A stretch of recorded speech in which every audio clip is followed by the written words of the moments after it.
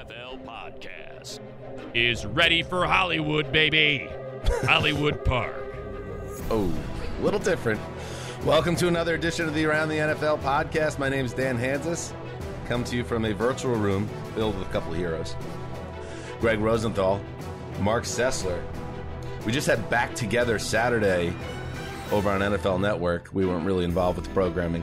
But it also reminded me that we never left. We've been back together for about 9 straight years. So while everyone else was hugging and making pleasantries after long vacations to the south of France and the like, we've been together, joined at the hip forever and ever.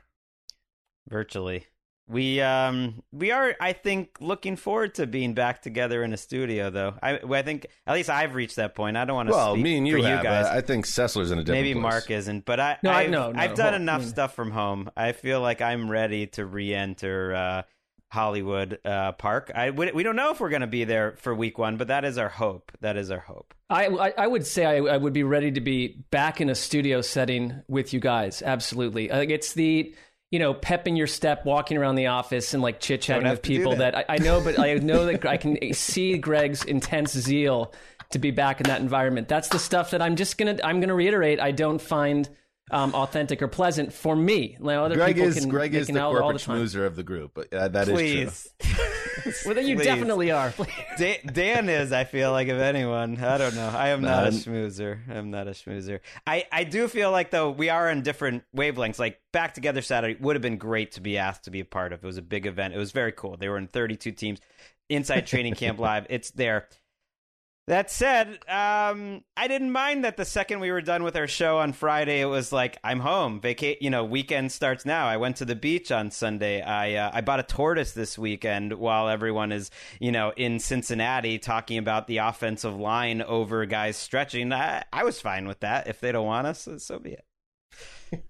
Right. I felt a little left out, but I will say our producer, Ricky Hollywood, did an incredible Instagram Live on NFL Up, and I actually joined that for roughly 28 seconds. So I was grinding on Saturday for about half a minute. Oh, so another thing that I wasn't invited to this weekend by NFL Media. Ricky, by the way, as we bring her into the conversation, she has a new, and it looks very expensive, she has a brand new signage behind her right over her back.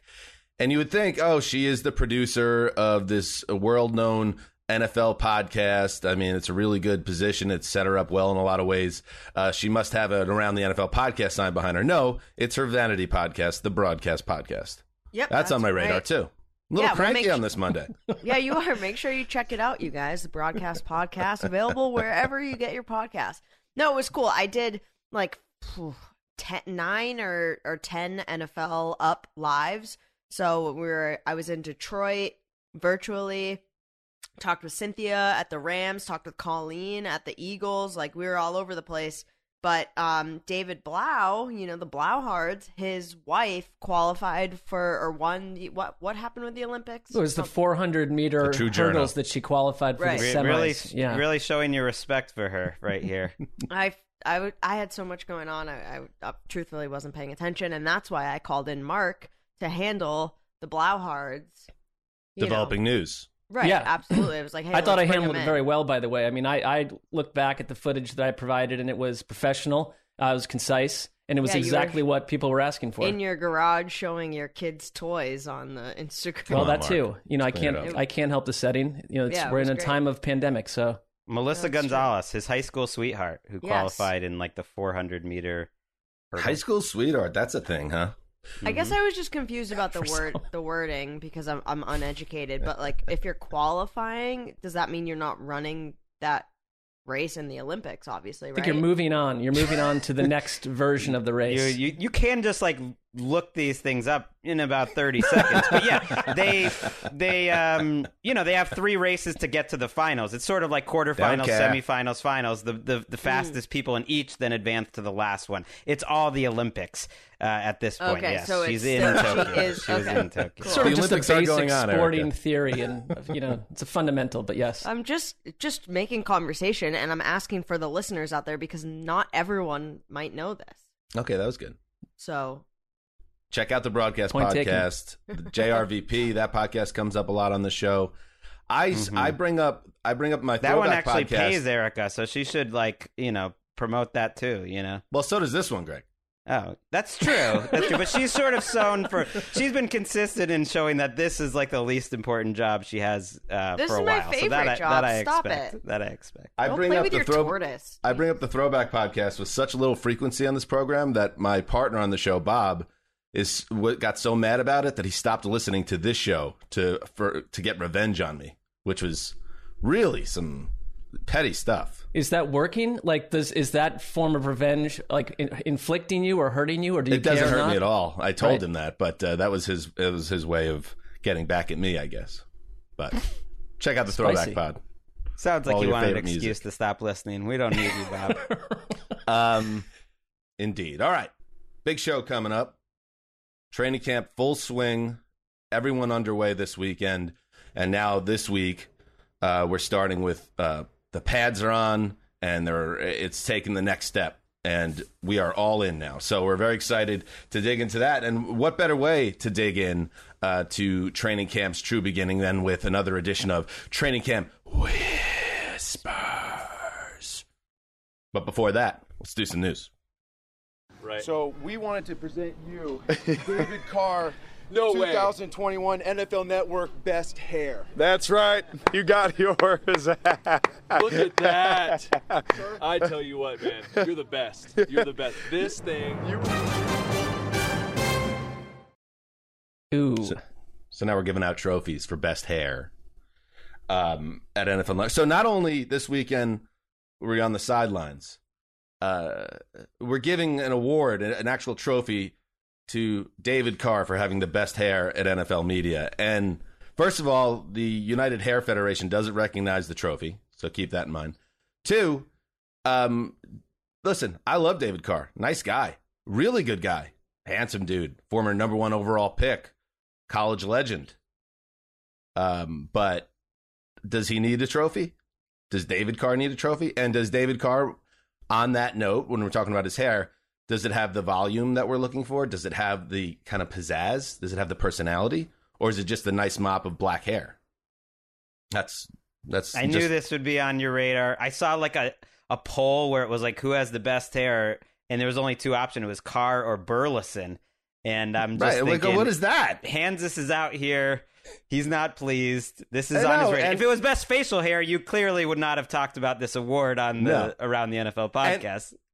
And here's the thing. GMFB did some Fakakta poll, and then we had the network doing their things. Groover, who does awesome, we like Groover down in the newsroom. He set up some type of thing, who has the best hair, and put some handles on it. Mine wasn't there. Your name was not even included. And that's when I think that's when you checked out of. Yeah, you can say you weren't included. Neither were mine or Mark's. So what are you saying, Dan? Well, let me tell you this. I'm not within 1,000 meters of that. Let me tell you this. It's nice and thick. It's go to the mentions. All these cute little tweets sent out by the various program arms of the media here at NFL, and see what's in the mentions. What the fans think. Who the fan champ is. The people's champ. It's the people's champ. You're the people's champ. It's the old Zeuser. It's the new old Blue Eyes. With the best hair. You know who we think has the best hair, Dan. And I would say this, like, it kind of reminded me that Saturday of that episode of The Office where Jim, for whatever reason, was locked away in like a distant closed office on his own, and he wasn't with all his friends, and it was just sort of a quiet episode where he wandered around lonely. Here's Dan, not asked to do anything on air, not even invited to Erica's live Instagram, and not part of the hair poll. I think the hair poll would have been a tipping point moment for you where you just turn off NFL Network and say, smell you later. No, well, listen, you know me very well, Mark, and you nailed that all exactly. Dead on, Sizzler. Let's get into the news. Unbelievable. Colts head coach Frank Reich said Tuesday that Carson Wentz will undergo foot surgery. It's happening. And will be out 5 to 12 weeks. Over on The Athletic, Stephen Holder reported that Wentz, this is an injury he suffered way back in the day, maybe even as early as high school. And over time, according to Holder, the broken bone became loose and caused pain. This was, Greg, a tough decision for the Colts. They apparently really struggled with the decision. Do you have him play through a chronic foot injury, or do you get it fixed before it gets worse and ruins the season? Well, 5 to 12 weeks, potentially can ruin the Colts season. It could. If the Titans weren't already the favorites in the AFC South, I think they already were. They are now. Reich actually said it wasn't a tough decision. I think the problem was that Wentz was pushing, reading between the lines, to try to play through it. He said the doctors were very clear on it, and they almost seemed to be responding to reports that Wentz was going to try to play through it, that it was tough. He said it was absolutely crystal clear, and I just think, like, okay, that's good, but it's better than being in uncertainty. But if the solution here is that Jacob Eason is their starter, and that's what Frank Reich says in the meantime, and that Carson Wentz, who it seems like wanted to try to push through this thing, is going to be pushing to make the early part of that 5 to 12 week timeline, you have to be a little worried that A, Wentz comes back quickly, B, he doesn't practice training, he hasn't been in training camp at all. C, like, he is nothing without his athleticism. And D, he was one of the worst quarterbacks in the league anyways last year. So to me, it's like I was already looking for reasons to not quite believe in this Colts team because of Carson Wentz, and this just adds a lot to it.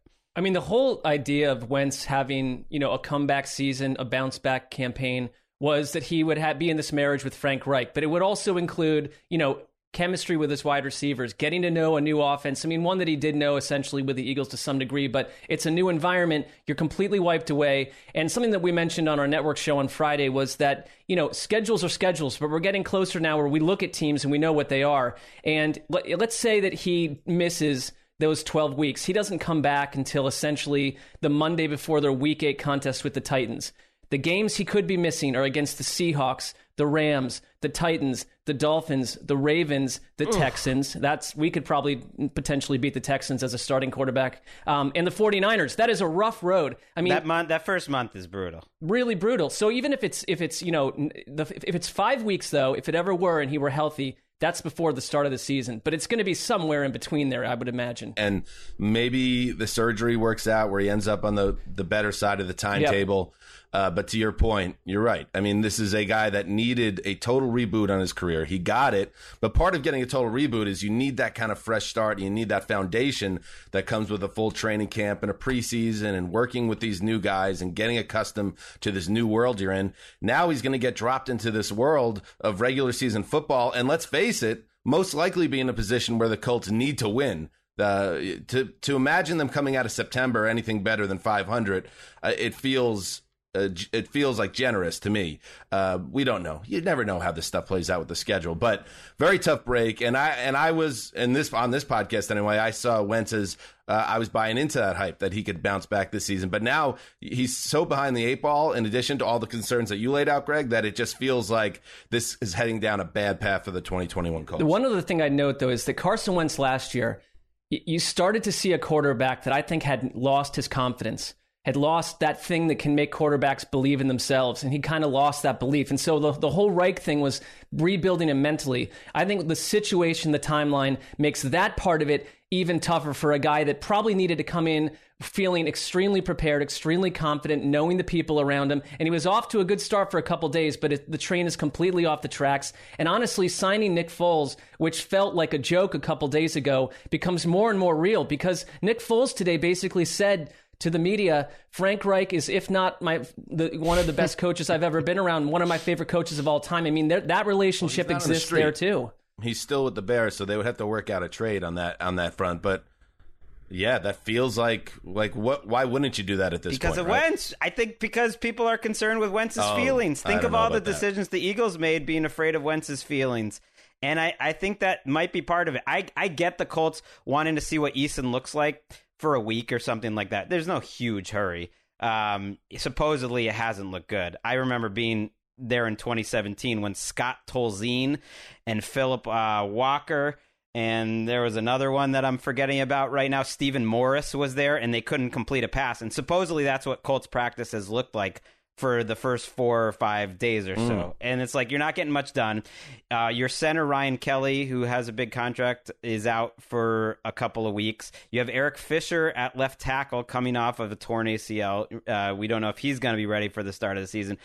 And like you said, Mark, like even if he was back week 1, is he going to be making quick decisions. That's not Wentz. He holds onto the ball. So to me, Scout Tolzien. yes, Scout I Tolzien. totally forgot about that. That's amazing. That dude. I think you got to trade for someone because you can't count on Wentz staying healthy. So if it's not Foles, then it should be Mariota or it should be Jacoby Brissett, who they did trade for back in 2017. Not sure the Dolphins would have any interest in dealing him. I kind of think they wouldn't. I don't know. Cam Newton maybe right before week 1. Would he ever be available? I'm just like throwing out names here. Some sort of backup that isn't going to ruin your season. They did sign Brett Hundley, by the way. But Brett Hundley's probably the best quarterback on that roster right now. I mean, that's crazy. Boy. The one thing I'll add before we move on, Greg, the dynamic between the Colts-Wentz marriage is totally different than the Eagles-Wentz dynamic, which was a marriage that had a lot of backstory to it, and it was like a married couple with a lot of layers to what's going on behind the scenes, and it became really, naughty situation for them. And now it's kind of a fresh start, right? Double meaning of naughty there, I feel like. Yeah. A little bit of a double meaning. And so if I'm the Colts, I can't worry about hurting Carson Wentz's feelings. I'm trying to save the season here. Tough stitch. I agree. All right. In other news, the Ravens, they might have gotten better on defense after signing Justin Houston to a 1-year, $4 million contract. Houston had other offers for a gig. In fact, better offers than Baltimore had out there, but he took it to come to Baltimore. Probably a good idea because he feels like a Ravens guy that could thrive at 32 years old. A nice situational pass rusher at this state of the game. And Mark, do you think this is something that will lift Baltimore, or they seem to need it here? Oh, this reminds me of when the Steelers picked up a veteran pass rusher, Ingram a couple weeks ago, where you just think it's going to work. I think it's going to work out fine. I don't think Justin Houston last year was the same guy, but he still had 8 sacks. And like you look at who Baltimore had, Pernell McPhee, Tyus Bowser, and Jalen Ferguson combined last year for 7 sacks. So, they have a first-round rookie as well, but they needed help. And I think Houston's like the perfect kind of guy to come in to Baltimore. He obviously wanted to be there. It took less money to go there. That's unusual. So, yes, I like the fit. Yeah, it was just $2 million guaranteed, so he did not have a strong market, even if he turned down a better deal. They always figure it out. I have big questions. The offensive line in Baltimore is totally different, quietly. It could be better, but it's Kevin Zeitler, it's Villanueva, it's a new center, Bozeman. The defensive line, they're going to count on this rookie, Odafe Owe, for a lot of snaps. Good. Good. Having Houston out there, though, to me is big. They always figured out, like this second-year guy, Matabuke, their defensive tackle. It's like they just have like guys coming out of their pockets that end up working out way, way better than you expect. And I'm sure for the Ravens, this feels nice because you remember in the offseason when they were trying to get another wide receiver, everybody kept on telling them no, and they were signing elsewhere for lower money amount. Juju Smith-Schuster comes to mind as one of those guys.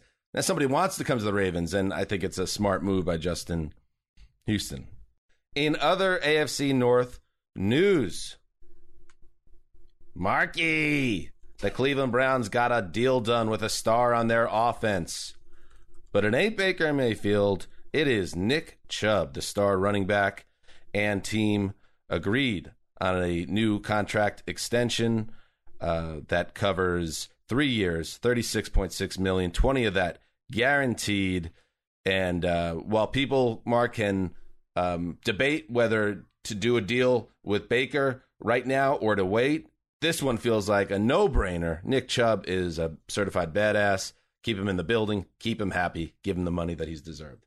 It feels like a no-brainer to me, and you certainly see the debate on Twitter over paying a running back even this much money, and he's not the highest paid running back by any stretch at this point. He's well paid, but I look at him, I cannot think of a Cleveland Brown in years and years that I've enjoyed watching more than Nick Chubb. I just think he rumbles like a train through the valley. He's beyond elusive. He's a total home run hitter. He never speaks out of anything negative. He barely smiles. I think his career right now, if you look at the numbers, align with like Jim Sounds like Brown. A Patriot. Well, you know what? I think he is someone also, when you pay him, he's not going to go soft or change anything he does. I really think this is like one of the last real men. Whatever happened to Gary Cooper, the strong, silent type?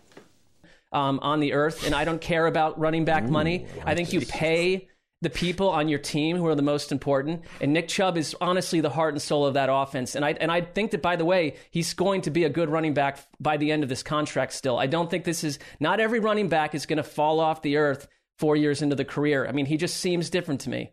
I take offense to that. I mean, I consider myself a real man. I'm sure a lot of Nick Chubb's professional football teammates consider themselves real men. And yet Chubb is like one of the last ones on earth, apparently.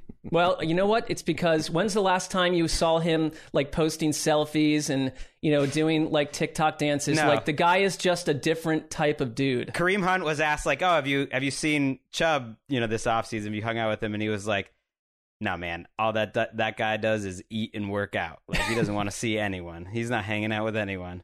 I found it fascinating. They gave him this contract on the same day owner Jimmy Haslam revealed that they just re-signed Paul DePodesta, their chief strategy officer, to a contract extension. They didn't make a big deal of it. He went out of his way to say this happened a while ago. DePodesta didn't want it announced, because that's been such an argument in analytic circles. I mean, DePodesta was literally played by Jonah Hill in Moneyball. He is like one of the guys, and the Browns are one of the teams at the forefront of this movement. And it's this whole argument, don't pay running backs money. It's like, no, that's not the argument. I think we've now gotten to a point with some of these contracts that it's sort of what the analytics are saying, which is, yeah, of course you pay the Nick Chubbs. I would take Nick Chubb personally over any running back in the entire NFL to give a long-term contract. He would be number one. But if you look at his contract, look at Derrick Henry's contract, mixing to a lesser degree, but similar. The guaranteed money is all in the first 2 years. It's really just a 2-year contract. Chubb could have been a pain and pushed for more. It's basically a 2-year, $20 million guaranteed, 3 for $36. That's very reasonable. It is not the Todd Gurley, Ezekiel Elliott, give him quarterback money with guaranteed money into the 4th-year contract. And I do think that is the impact somewhat of analytics in the front office. It's sort of a happy medium. Of course, great running backs are worth money, but maybe just not Ezekiel Elliott money. So, it's almost a reward to the guy that is just the grinder, that does his work behind the scenes, delivers on the field, doesn't give anybody any trouble, doesn't go to Cabo and alert the media about a contract holdout. And I just good job, Mark. The Browns rewarded a guy that deserved when he took it. Like Le'Veon Bell would have never taken this contract. Ezekiel Elliott would have never taken this contract. They would have probably played out the final year of their rookie deal and gone to Cabo. Made some noise. Yeah. Yep. In other news, Seattle Seahawks. Jamal Adams, he wants to be the highest paid safety in NFL history. He's been wanting that for a long time, dating back to his Jets days when he forced a trade out of New York. Now he's in Seattle, about to enter his second season after a strong debut, but he's not practicing yet. He's missing practices with his team, although he's at the facility. He's staging essentially a sit-in, a hold-in, as they call it. As he waits to get the contract, so he'll be happy with his team again. Love it. The minute I saw this, I was like, Dan he is doing a jig around his home, because it's so predictable. You have to say that it is so predictable. And it's almost like the Jets were ensnared in this, call it a naughty, Knotty issue with Jamal Adams, and they just handed it away to Seattle, and now Seattle's dealing with it. And Pete Carroll called the talks amicable, and the suggestion is it probably will get worked out. But I would just say, like, in 2021, who wants to be the team that's gearing up to pay the most expensive safety? It just doesn't feel like the thing everyone's galvanized to do. Especially an in-the-box safety. I'm with you. That isn't known. That if you're going to pay someone, the ghost of Earl Thomas would be the guy who, by the way, I think staged the first ever hold-in. I need to copyright that. I think I came up with the hold-in. That's pretty good. Melvin Ingram did it last year, I remember. He was just hanging out for a couple weeks. The fact that they don't seem to be sweating it suggests to me a deal's probably coming. Dwayne Brown also maybe doing a hold-in in Seattle. It's a little unclear if it's injury-related, but he definitely wants a new contract, and he's definitely not practicing, and that seems also... So they might have dueling hold-ins right now. And relax, Seahawks fans. I'm not truly doing a jig, because I agree with what Greg's saying. Deal's probably going to get done. But I will say this from experience, be very careful. This is a temperamental personality you're dealing with here. And if your contract hits a snag and bad blood starts to build, he is not someone that ever holds his tongue, and it can cause issues, as we know. So I'm all for Jamal Adams getting the money's worth. I know that he's a box safety, but he's also something that he offers something that really no one ever has done at his position at this level, which is his pass rushing ability, his ability to sack the quarterback, which has huge value as well. So I think he should get the contract. I just wonder also from a bigger picture with the Seahawks, this is such an important season in their trajectory, like going forward. We know all the Russell Wilson drama from earlier in the offseason. We know where Pete Carroll stands. He's the oldest coach in the league, and it's been a while now since they've been a true force in the NFC. If things go south after the season and the Russell Wilson relationship sours further and maybe he's not even in the picture, are you building around a safety that's being paid higher, more than it? I don't know. Does it make sense to hold off on Adams? But will Adams allow that without things getting ugly? It's tricky business. But remember, the terms of that trade, when they sent 2 first-round picks to New York to get Jamal Adams when he wanted a new contract, it gives Adams all the leverage in the world. The Seattle Seahawks have to pony up, or it becomes one of the worst trades in a very long time. You raise great points. Seattle, to me, could be anywhere. They could make the Super Bowl. They have enough talent. But it could also fall apart. Like, their number 1 cornerback right now is Ahkello Witherspoon. Number 2 is DJ Reed. Like, it is a long way from the Legion of Boom. You have to have things come together. And I saw this, the whole, are we going to run the ball a lot again? Talk is starting up again in Seattle. Because ultimately that's what Pete Carroll wants to do.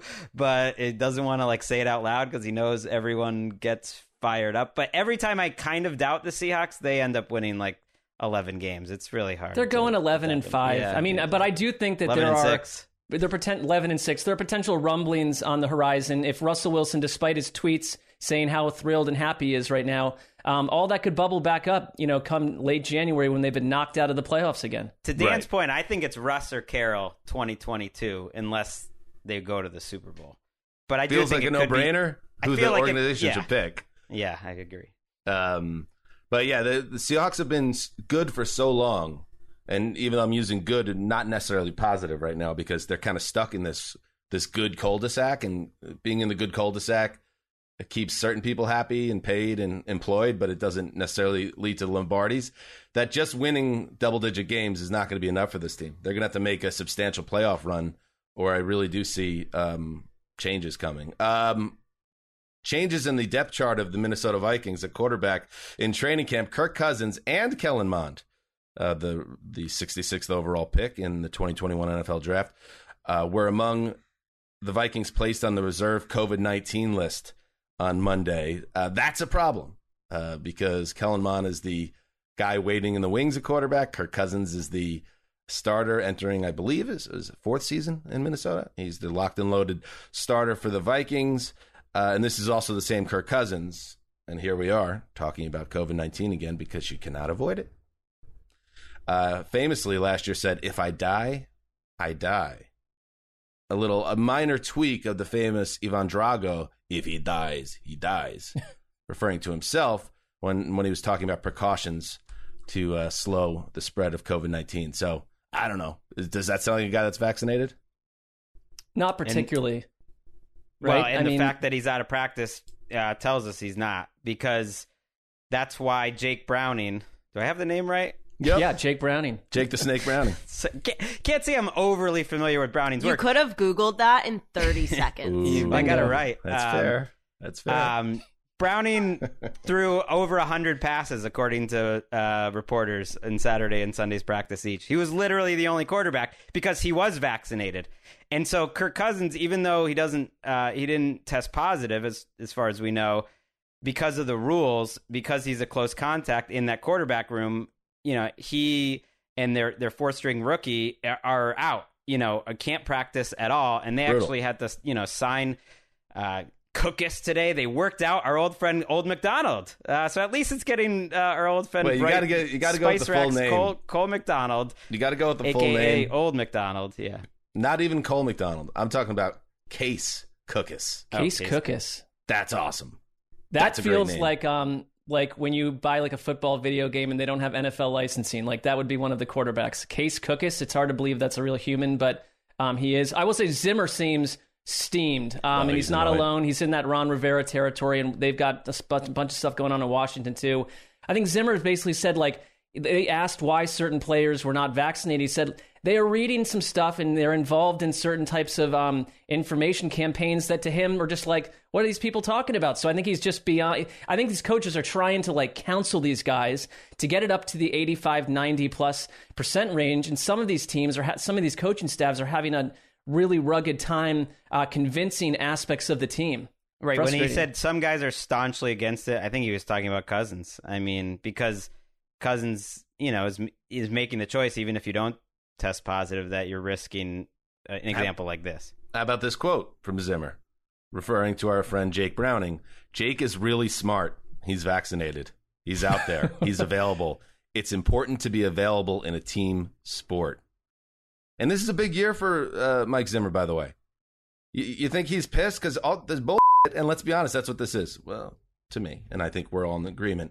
These guys that aren't getting vaccinated, they put their team in a tough spot. And Zimmer is just trying to put out the best team possible here. And he's dealing with something that he has no control over. And you see the frustration boiling over. When it's wasted practices. And people want to have their own opinions on the whole vaccination thing. I'm all about that debate. That's cool. I'm vaccinated personally, but if you're going to be part of a football team, exactly. The whole point is you are wasting practices. You're like what's happening in Washington. They have 7 guys on the list right now. I mean, it's just these things matter. These days matter. And when this branches into week 1 through week 5, week 6, and it's going to for some teams, it's a mess. Rivera almost seemed in tears because he was just saying, do it for me. I'm scared. I'm immunocompromised. And right after that, 5 or 6 of his guys tested positive. So that's not working because he's trying to say it's not about you. It's about other people. That's generally this whole argument, but it's not going to work with everyone. That's what's happening in the news. Listen, I really like David Carr. He's a friend of the show. I remember a few years back, he came on our program, brokered a peace between Greg and I and Derek Carr over some blocking that had been done on social media. David was instrumental, as was Lindsey Rhodes, in making that happen. And the only thing, David did nothing wrong other than accept the trophy. Would I liked him to abdicate the trophy? Does that work? In real time? Just say, you know what? Thank you, Derek, my brother, but I can't accept this because this is the Tugboat's property. Would I have liked that? Sure. But did I expect it to happen? No. Is it too late for it to happen? No. So in this David, fantasy land, he is aware of your self-appointed nickname, Tugboat. Right. I mean, I think the first question. By the way, right. Tugboat's going off right now, so don't act like it's not something that's caught fire. Unlike all your other self-appointed nicknames, I like this one. I'm all for Tugboat. Don't put that self-appointed tag in front of it. Tugboat has an interesting origin story too. I think Tugboat has an interesting origin story. It's attached to weather, a real weather event that happened on a very special weekend when we were together. So I think there's a little bit more to it than the other 8 or 9 nicknames that you've attempted to attach yourselves to. I like some of them. Big Daddy Rich or whatever that one that was nice. Old Daddy Rich. that was a Chris Wessling joint.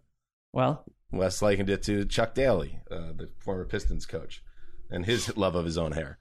All right, let's get to it. It's that time of year. Training camp's in full swing. Let's do some whispers. Why do you seem so scared? All I wanted to do was play with you. Whisper. All right. Oh, jeez. That's a thing. I don't know what that's all about. That's a thing. Let's get into it. Things that we're hearing, things that we're reading. They might not be the top headline over on NFL.com or over on the quote-unquote worldwide leader or over on PFT, Greg's old place of business. Maybe they're not top of the stack. But there's stuff that's going on behind the scenes that are going to have huge ramifications in the short term and potentially the long term for teams. So, Greg, get us going with a whisper that you've heard or care to report on or analyze. I don't know whether to go with the bigger story. When you described it to me, pumping up like the white slot receiver in the first few days of camp feels more like the classic whisper. And that's what's happening here with Adam Humphries in Washington. I usually don't buy this stuff. Oh, okay, like the nifty slot receiver is getting open when there's no tackling. Oh, shocker here. But hearing how Humphries is Ryan Fitzpatrick's number one target day after day actually is meaningful to me, because you look at what Humphries did with Ryan Fitzpatrick, getting 100 targets per season back-to-back years when they were with the Bucs. Kind of forgot those Fitzpatrick Bucs days already. And you think, this guy's only 28 years old. He got paid because of Ryan Fitzpatrick. He was injured in Tennessee. And if nothing else, I'm not saying he's going to catch 100 passes. To me, he is a guy to be aware of. And it's another sort of stack here that I'm building in the case of the Washington football team being the most entertaining version of the Washington team that we've seen this century. And Humphries now added to the mix with McLaurin and Logan Thomas, who just got paid, and Samuel and Gibson. I just think he's there. Whispers. That's the whisper. I'm buying this whisper. Buying it. This ain't Chris Hogan on Hard Knocks. 4 years, right. $36 million he got from the Titans off that run with the Bucs, and it did not happen. It didn't work out. And the Patriots supposedly tried to give him like more money up front, and Stunner. Everyone that they got lucky. They didn't in that Stunner. scenario. And it just didn't work out in Tennessee, and that was a nice setup. It seemed for him in Tennessee, so I guess I temper that. Where is he at age-wise at this point? He's 28. That's the thing. He's 28, Okay. and he was injured. He was injured the whole time. He tried to play through it. He did not look good. He just turned 28. Yeah. So, yeah, I mean, it feels like a nice it could be a nice move. I'm with you on that.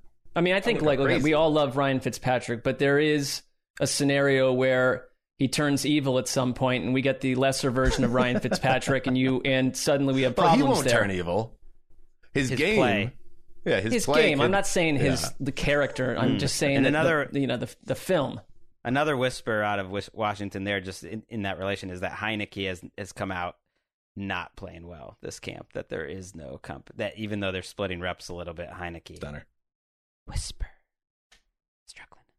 You know, it's interesting, and this is, I think, yeah, we're all happy that Ryan Fitzpatrick, he's going to get a chance to be a starter, and who would have guessed it in 2021. But it is also another cautionary tale of what happens when you blow a first-round pick at quarterback and the ripple effect it has, because I'm not totally buying this setup as much as I'd like Ryan Fitzpatrick to put together a great 17-game campaign. I think the role that he's been in the last few years is perfect for him as a relief man off the bench who can help you out in spurts. But when Dwayne Haskins bottoms out the way he did, you're kind of left scrambling, and they have this defense, this playoff-ready defense, and they have some pieces on offense, and you're just putting a lot on Ryan Fitzpatrick. We'll see. I don't know. I don't want to be negative about Ryan Fitzpatrick. Let me throw out another wide receiver. The whispers are getting louder out in Florham Park for Elijah Moore. The second-round pick out of Ole Miss. I'm not going to say, and listen, Homer, obviously, but I'm not going to say that this is going to be the Justin Jefferson of 2021, the rookie wide receiver who immediately goes off and becomes a big-time star. But I would be very surprised, based on what we've heard through OTAs and the early portion of camp, if Elijah Moore does not have a significant role and isn't a playmaker out of the gate for the Jets. And a lot of that, of course, goes back to how Zach Wilson develops at quarterback. But as an example, in both the practices over the weekend, they started with long touchdown catches by Moore. And again, there's no pads on over the weekend, and you can't really grab the receiver, so you don't want to get too caught up in these practices. But at the same time, he cannot be covered. And the Jets don't have a great secondary, but that just everything you're hearing is that this guy is different. He looks different. He plays different. And if he turns into a star, that is a huge hit for Joe Douglas to get in the second round in a draft that had several wide receivers taken in the first round. But this last note from Robert Mays over at the Athletic, based on what we saw Saturday, Moore isn't just going to be a slot option for the Jets. He's going to have the multifaceted role of a top-shelf receiver, which is what they need because they have a lot of good guys in that group, including Corey Davis. Corey Davis is a perfect 2. If Moore develops into a 1 quickly, the Jets are set up really well at wide receiver. I'd say the other whisper is that Denzel Mims, who we were so high on, is like practicing with the third team. Part of that is because Elijah Moore has evolved so quickly. I mean, I don't. It's almost hard to call it a whisper because I feel like I've been hearing about Elijah Moore trumpeted from the New York press all spring into summer, and it is super. How about some? It is extremely enticing for the Jets, Dan. I hope so. I hope so, Mark. That was the rare sound drop, but it sounded like you were saying it live. Can we just hear that one again? I want to hear that one again. How about some whispers? That guy's annoying. And proud of me now, Dad? No. Actually, yes. Whisper. It's just that's a father who's not giving his son what he deserves, which is to be told that he's loved and respected. Affirmation. But deep down does. Affirmation. Right. Tough sitch. I want to see, like, look, last year was maybe the greatest rookie receiver class of all time. Maybe this is a trend. Jefferson, Lamb, Claypool, Higgins, Judy, Ayuk, they all put up big numbers. So now we're like expecting a rookie receiver to put up some numbers. It doesn't seem so crazy. It used to be a position that you kind of waited a little bit till they got. I mean, that feels like anti-Jets propaganda, Greg. You're already looking at Elijah Moore. No matter what he does, it's just a run-of-the-mill 1,400-yard receiver I'm as a saying rookie that or something. He could put up over it. If these guys can all go over 900, what's wrong with Moore going over 1,000 too? Like that, it's not so unprecedented now for rookies. I think for a Jets fan, though, you'd be peeing your pants because it's been like decades since anything like that's occurred. They haven't had an 1,000-yard receiver in 6 years, which is absurd in modern football. Mark, how about you? I'm going to go to Las Vegas. Hey, Mark. I will allow you. How about some? Yes, do all your things. Tell me when you're ready. Tell me when you're ready. Yes, Biars. Do you know, Mark? Do you know in sitcoms when there's a laugh track, and you could even watch it on YouTube. Like watch a Friends episode, right? When they take out the laugh track and how weird it is, and it's almost like you're on acid when you're watching it. When the drops of this quality are being just filtered into the program, like a David Schwimmer, you just give a slight pause, let the drop breathe, then take off. In fairness, though, whispers in the past would always include us just going, whisper. So, he didn't know this was the plan. It's tough to adapt on the fly. I mean, the drop comes when I'm like 2/3 through a sentence. How about some? Well, listen. Not when you're 2/3 through a sentence. How about some? So it's just I will take a pause. It'll be a 20-minute pause until the show ends. How about that? All right, Mark, you've made your point. No more fun, everybody. Go ahead, Mark. Okay, out to Las Vegas. I'm waiting for her to drop it again. I think there's a little whisper about a guy that was chuckled at during draft day, Alex Leatherwood. Why did the Raiders pick this guy? His name is funny. He is a total reach. We had our fun with him, as did everyone. But the reports coming out of Las Vegas are that he's settled in very quickly at right tackle. He's looked great. They say good feet, his hands, he's fluid, and he's got good size. And the Raiders basically have installed more than 400 plays on offense, and he hasn't really skipped a beat. And so, Mike Mayock, I think, needs a win. If you look at actually like Jonathan Abram, like some of these guys that have been drafted that were meant to come in and be stars, simply have not been at all. And like this was the one where everyone thought, Mayock, you think differently, but are you actually capable of picking players for the Raiders that can turn this team around? If Leatherwood clicks, it does wipe away some of the nonsense that happened with their offensive line. Yeah, I think that Mayock's done if they don't show progress as a team in these draft picks, either from the last couple of classes or, like you make a good point, if Leatherwood has a really good first year, I think that helps a lot. We don't know what is the true reporting structure and who's actually making the picks. Maybe it's actually John Gruden, but Mayock in his role as the GM obviously has a voice in the room, if not the biggest voice, and I think someone is gonna have to pay for it if they have another bad season. I would also add quickly that like Henry Ruggs, who was another disappointment, they noted that he added 13 pounds because he was getting pushed around as a run blocker last year, and he said he wanted to basically not have that happen again, and he looks completely different. I do think it's worth noting that the Raiders' big changes on the offensive line, other than Leatherwood, was like self-scouting. Like they're replacing one of the best centers of the last 10 years in Rodney Hudson, but they did it because there was a guy in-house in Andre James that they really believed in.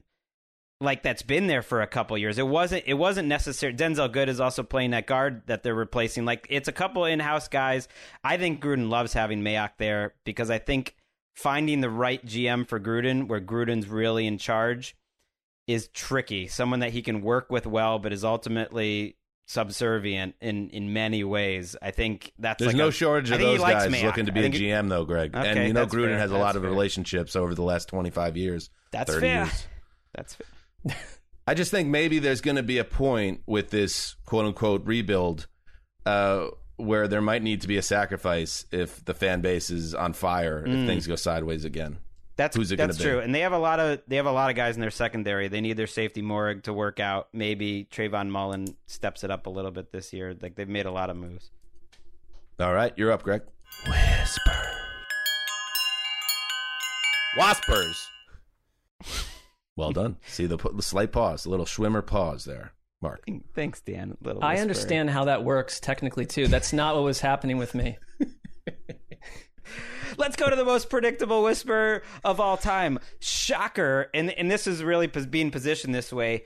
Trey Lance actually looks so good that even though you would have never guessed it in OTAs and minicamp, maybe has a shot to start week 1. We should have... Why is that shocking? Maybe it's to the guys who are there covering it every day. They like knowing more doesn't help because the coaches are saying it. They're watching it. And yeah, of course, Jimmy G looks better in OTAs or whatever. But if you take a step back, this job is going to be Trey Lance if Trey Lance balls out. And through 4 or 5 games, 4 or 5 practices, again, non-padded, it sounds like he's playing quite well and that he's going to have a chance. And to me, this is a rocket ship taking off. And if he keeps it up and plays well in the preseason, he is their week 1 starter. I don't know if Jimmy G stays on that team or not, but people are loving the deep throws that Trey Lance is trying that Jimmy G doesn't even attempt. So if they're like even, it goes to the rookie. Like if it's close to a tie, it goes to the rookie. And right now they're saying like if you just watch the 2 quarterbacks, it's close to a tie, and Lance offers something Jimmy G obviously does. I mean, come on. I mean, this is the handpicked rookie that everyone's in love with in that building. If he's showing that he is able to play the guitar right off the bat, why hesitate? Pull the trigger. And it's early. If you could trade Garoppolo, who knows? Yeah, it's very early, and things, again, change a lot starting this week once the pads are on and things get more difficult for the offensive side of the ball because the defense is no longer playing with one hand behind his back. Maybe Lance totally is flustered once that happens, but if he's not, what's the case for staying with Jimmy G other than just, oh, well, he was on our team that went to the Super Bowl? Like, you got to play the best guy, right? I think if anything, you want to put a lot of Jimmy G out there during the summer to as we've talked about, he's trade bait at this point. Another quarterback goes down, suddenly he becomes very tradable, and they get a high price for him if he looks good in the preseason. Or they get a high price for him anyways. But here's the thing about Trey Lance. Even if they stick to the script and start the season with Jimmy G, I still think you're going to get a sub package with Lance that's just going to grow by the week. He is the same height and 1 pound heavier than Colin Kaepernick and can do things that Colin Kaepernick could not. And everything they say about him is just that he's pure electricity. If you go watch his college film, there is something about him that you just cannot keep off the field. So I think you're just going to get a bigger and bigger dose until he just naturally takes over the role if he doesn't take it right away. I think there's a case to be made to keep Jimmy G as a $26 million backup. I know you want to avoid that, but for 1 year at least. If you're not getting any real exciting offers for Jimmy G, I'd rather have those 2 than counting on Trey Lance to stay healthy and great for 16 games when you have a Super Bowl ready roster. I would just keep Jimmy G. See if he'll try to try to force him to take a pay cut, but that would be difficult. But I think if you're a fan, just pay him. Just pay him as the backup. You want Nate Sudfeld as your backup this year, 49ers fans? No. But if you're a fan though, like who cares about Jimmy G's contract for this year if he's not the better quarterback? Like that's stuff that we can all get in the weeds about. But like at this point, you put the better player in, and they have invested a lot more in Trey Lance if you think about it than just the money to Jimmy G. Jimmy G is a more tradable asset than I would have thought before you do a little bit of digging. He's under contract only through 2022, so this year and next. The salary is, pretty high, but if you can factor in a way to work things out financially to maybe take on some of that. I wonder if you took on a portion of his salary, what Jimmy G would fetch in a trade. If you didn't take on any of his salary, if you're the Niners, maybe it's a mid-round pick, but maybe you get a second-round pick for him if you eat some of the salary. I don't know. I'd rather keep him. I'm with you. Because I don't want a losing record for the fourth time in 5 years. Quarterback's so important. It's a weird situation they're in, but I still would just keep him and pay him. I think that does give you some cover, too, because this is a team with Super Bowl aspirations. And you're all in 2021. So if you can afford to have a backup that's making $25 million, it's a little weird. I mean, but the payroll is set at this point. Like just go to work. It is. All right. In other quarterback news, this headline from Denver 7 ABC. So much for Steady Teddy. Period. The rare period in a headline. Bridgewater craters as defense dominates. Where's that headline from? Denver 7, ABC. Troy Rank with the report. Also in the lead, Steady Teddy had more interceptions than gloves. Oh no. In an otherwise accurate training camp, Bridgewater cratered on day 4, picked off 3 times as the Broncos' gnarly defense dropped its fangs. Drew Lock played well during the same time. And according to Mr. Rank, by his count, through 4 practices, Locke leads the QB Derby 2-1-1 as the team returns to practice Monday and puts on pads for the first time on Tuesday. My point here is not to get into another Teddy Bridgewater debate, but to kind of put it out there that there is a pretty decent chance Drew Lock somehow ends up being the starting quarterback for the Broncos in 2021, something that I thought could never be the case by the end of last year, when it just seemed like everyone knew that they needed to get better at that position. But when you bring in, and this I guess is where the Teddy talk comes in a little bit, when you bring in someone like Teddy Bridgewater, where the ceiling maybe isn't as high as you want it to be, you might end up in a situation where you're going back to the Lock well, and that might not turn out well for this Broncos team that is otherwise ready to make a run. Won't this be like the 5th time in 6 or 7 years that we'll see 2, if not 3, Broncos starting quarterbacks? And I predict that we will see whoever starts week 1, fine. We'll see the other quarterback by the end of week 2. Well, Fangio today, Monday, pointed out Teddy Bridgewater bounced back huge. So it's 2-1. Here's a tweet. Teddy Bridgewater pushing the ball down the field today, hits on a 40-yard bob. Oh my gosh, Cortland Sutton deep. It's a whole new Teddy.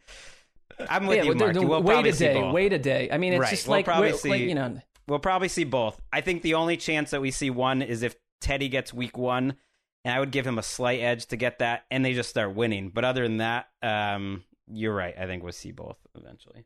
All right, Mark, you're up.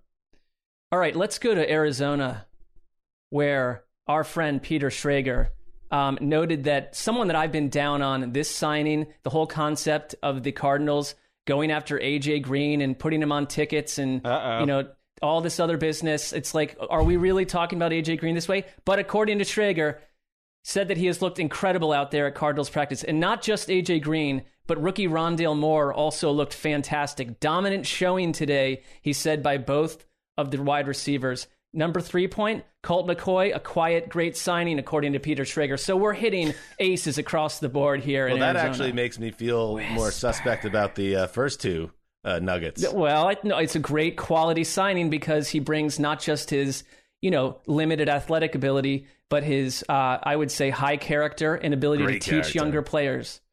Teach your children well. There you go, Colt Crosby, McCoy. Stills, Nash, and McCoy. Not sure I quite buy in the AJ Green hype yet. It'd be nice to see. It came from our colleague, Greg.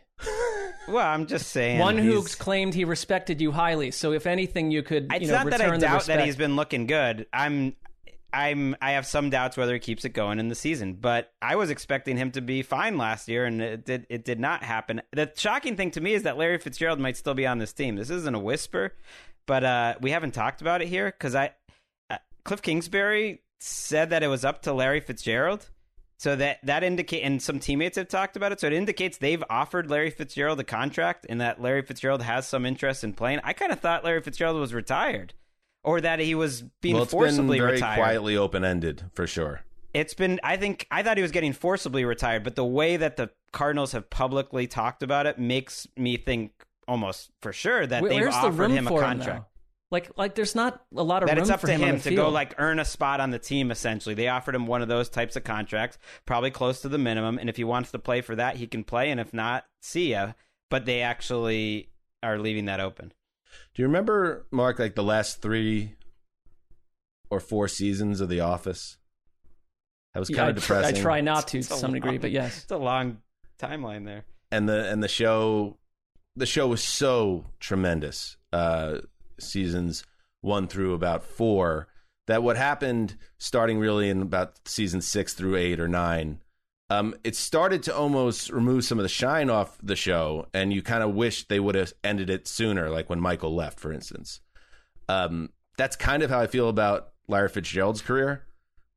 He is the office of wide receivers to me in the 2000s, and to see him have who was the Spader, James Spader. I don't need like a James Spader era of Larry Fitzgerald in the NFL. I think last year we saw a lot to give us a clue that maybe he wasn't the guy anymore to be playing in the wide receiver in the NFL. But hey, he's also inclined to do whatever he wants. Well, it's an apt comparison. So when does he decide like on September 8th I'm going to show up and play? I mean, this would be the time to maybe show up if you're going to do it.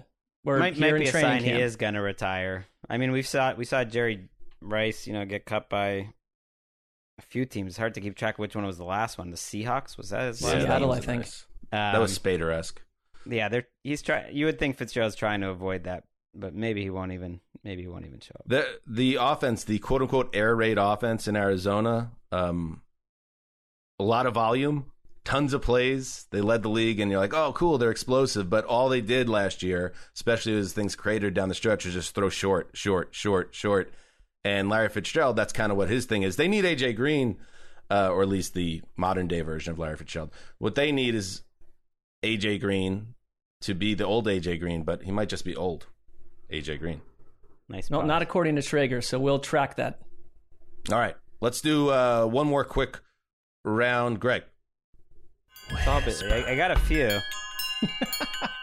Waspers. Well, you got stepped on that time, didn't you, David Schwimmer? Greg's I do more not like want a to be Tribbiani. I do not want to be the Schwimmer. Let me be Joey, I guess. I'll be Phoebe. That's who I. Joey. No, you're not a Phoebe, Greg. You're not a Phoebe. Come on now. You're not a Joey. We're struggling I'm more to find Chandler your character type, here. so I'm going to grab Chandler. Mark, it's been established as Schwimmer. I'm going to be the guy who owned the coffee place. He just passed away. I think it's a little too soon for that. Could you be any more insensitive? See, I'm Chandler. I'm going to go, because it's all been sunshine and roses, I'm going to go negative here. Adam Beasley, longtime reporter for the Dolphins, covering the Dolphins, now works for Pro Football Network, PFN, says there's concerns about Jalen Waddle, their number 6 overall pick. Oh. That he has not fully recovered from the ankle injury that he played through in the national championship. You'll remember that he is limping, that there is concern within the building. He has not regained his same explosiveness. Oh, no. He did not have surgery, I don't believe, and it seemed like he went the rehab route, and that they're trying to sell it as 90% of Waddle still faster than plenty of people, and he's out there, he's practicing. But when they asked Waddle about it, his answer was, well, I'm out here practicing, and that's all that matters. So that it kind of indicates he knows exactly what he's talking about here. That ankle is taped, and that's a concern, because you went all out to get this kid, and you want him to make be a factor right away. Also, if you're less than 100% on August 1st, when you start getting your ass kicked in the NFL, it's probably something that could get worse. You hate to hear that. That's a tough situation. Think about the fact they traded up to get him. I mean, they gave away draft assets to get this guy. In other wide receiver injury news, Ravens head coach John Harbaugh said that Marquise Brown suffered a hamstring injury that's actually more significant than originally believed. That's going to lead to Rashad Bateman, their rookie, first-round pick, and also Sammy Watkins to get more opportunities. But Sammy Watkins, of course, is always hurt, and there's always an injury right around the corner with that former first-round pick. And Bateman, it's, you could go Justin Jefferson, or you could go Jalen Reagor, or any other insert rookie that doesn't really break out here. That's putting a lot on his plate if Marquise Brown is dealing with injuries. And that comes at the same time Lamar Jackson. He's not going to be back at practice until Friday at the earliest. We don't need to belabor this, but we just talked about it with Kirk Cousins. Because he's not vaccinated, his timetable is different, and he's going to be out now the first 2 weeks of camp at least, because of his latest bout with COVID, with no guarantee that he doesn't catch it again. So put it all together, this is a Ravens team that needs to take a step forward on offense, and this thing's a little jumbled here in the summer anyway. Again, no panic. It's just a whisper. Bateman, though, has been getting rave reports, and actually so is Sammy Watkins, and I understand we can, pump the brakes on him at any moment. Yeah, we will. But and I know it's Greg Roman, who is, he was with him in Buffalo, but said he's just been by far the best wide receiver at camp. So at least, the guys on the field are looking pretty good. He said he was one of the best receivers in all of football. That actually was so outlandish that I thought he is the one calling the plays. And Sammy Watkins has not entered a training camp healthy in a while. So you're right, Dan. We've been burned so many times. It might end any second now. But if you want to tell me Watkins, while he stays healthy, is their number one receiver, I would totally believe that. Yeah. Yeah. Agreed. Mark. I will go to the New York Giants training camp, and the Athletics' Dan Dugan mentioned that the G-men, I'm just going to read what he wrote because I love this paragraph. The G-men have thrown an excessive number of fades into the end zone with little success. Quarterback Daniel Jones and new big money receiver Kenny Golladay have struggled to get into rhythm on the timing throws, so they've stayed after some practices to get extra reps. Jones was intercepted by safety Logan Ryan on an overthrown fade to tight end Evan Ingram on Friday's practice, and it just sounds like last year's 31st ranked offense is struggling at the moment. That was my end quote. It is. I don't think it's Daniel Jones or Kenny Galladay's fault that stupid offensive play callers are still calling for the end zone fade. Horrible play. Never works. It works like once every 75 plays.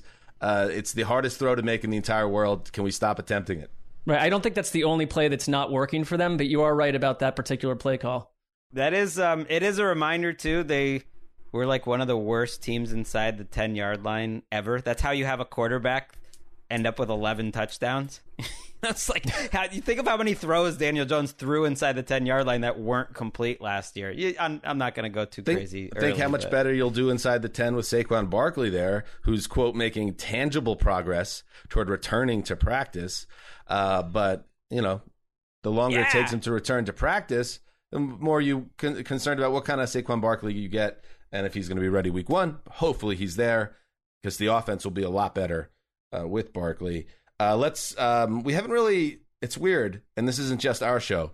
In general, the Jaguars and Trevor Lawrence aren't getting a ton of pop because, I don't know, there's just no buzz and sexiness to a guy that's the number one pick 6 months before the draft, and you just assume certain things. But interesting stuff going on in Jacksonville, where Trevor Lawrence has alternated repetitions with the first-team offense through the first 4 days of training camp. He's done very well, but C.J. Beathard and Gardner Minshew also getting plenty of work here. And new head coach Urban Meyer, he's out there. He's, of course, a legendary college coach, and he's giving you the rah-rah stuff with, hey, the best man, may the best man win. But can we cut it out? I mean, let the best man start. The best man is, of course, Trevor Lawrence, who's the generational type prospect at quarterback. So I say give him every single rep. Give him every rep and get this kid ready for week one, and stop playing this game, this college game, because you're not in college anymore. This is where the big boys put on the big boy pants, Mr. Meyer. Give Trevor Lawrence the gig. I agree with that. And give Gardner Minshew to the Colts for like nothing, just for my own enjoyment. I want to see that. That would be a spicy trade. You have to wonder if the Jacksonville Jaguars would be so self-confident to do like what Bill Belichick did, trading Drew Bledsoe in the division to the Bills way back when. I mean, would the Jaguars consider that a tradable spot? I don't know. Look at Mark comparing Minshew to who was, the guy who had the biggest contract in NFL history at that time. I mean, the Colts would still go 1-4 with Minshew, but think of all the cool mustaches in the crowd at Lucas Oil Stadium. No, awesome. they'd probably go 4-1, to be honest. He can't Here's be suppressed. why the Jags aren't getting much buzz, by the way. The Athletic doesn't have a Jaguars writer right now. I need that. Rely on you, Athletic, for all the teams. Florida Times-Union, totally understand the economic model for newspapers. Not sustainable. Can't get those articles. There's nothing coming out of Jaguars practice right now. It's already like the smallest market. Big cat country. I see you, but that's more aggregation. There's no reporting. It's like a black hole right now. We need more. Media blackout in Duval. If you're out there, Jags fans, and you have a trusted source that you believe in for reporting out of Duval County, please hit up at Greg Rosenthal. Right. I'm doing the debrief. Check it out. It's up on Mondays. It's like all the notes, what we learned from around the league, and it's just tough. There's a couple black holes, but Jacksonville, it's tough to find any information out of there. All right. Anybody else have anything? I think we hit it. I'm good. That's good. How about this? I feel bad for the Cowboys. No, don't feel bad for the Cowboys. What?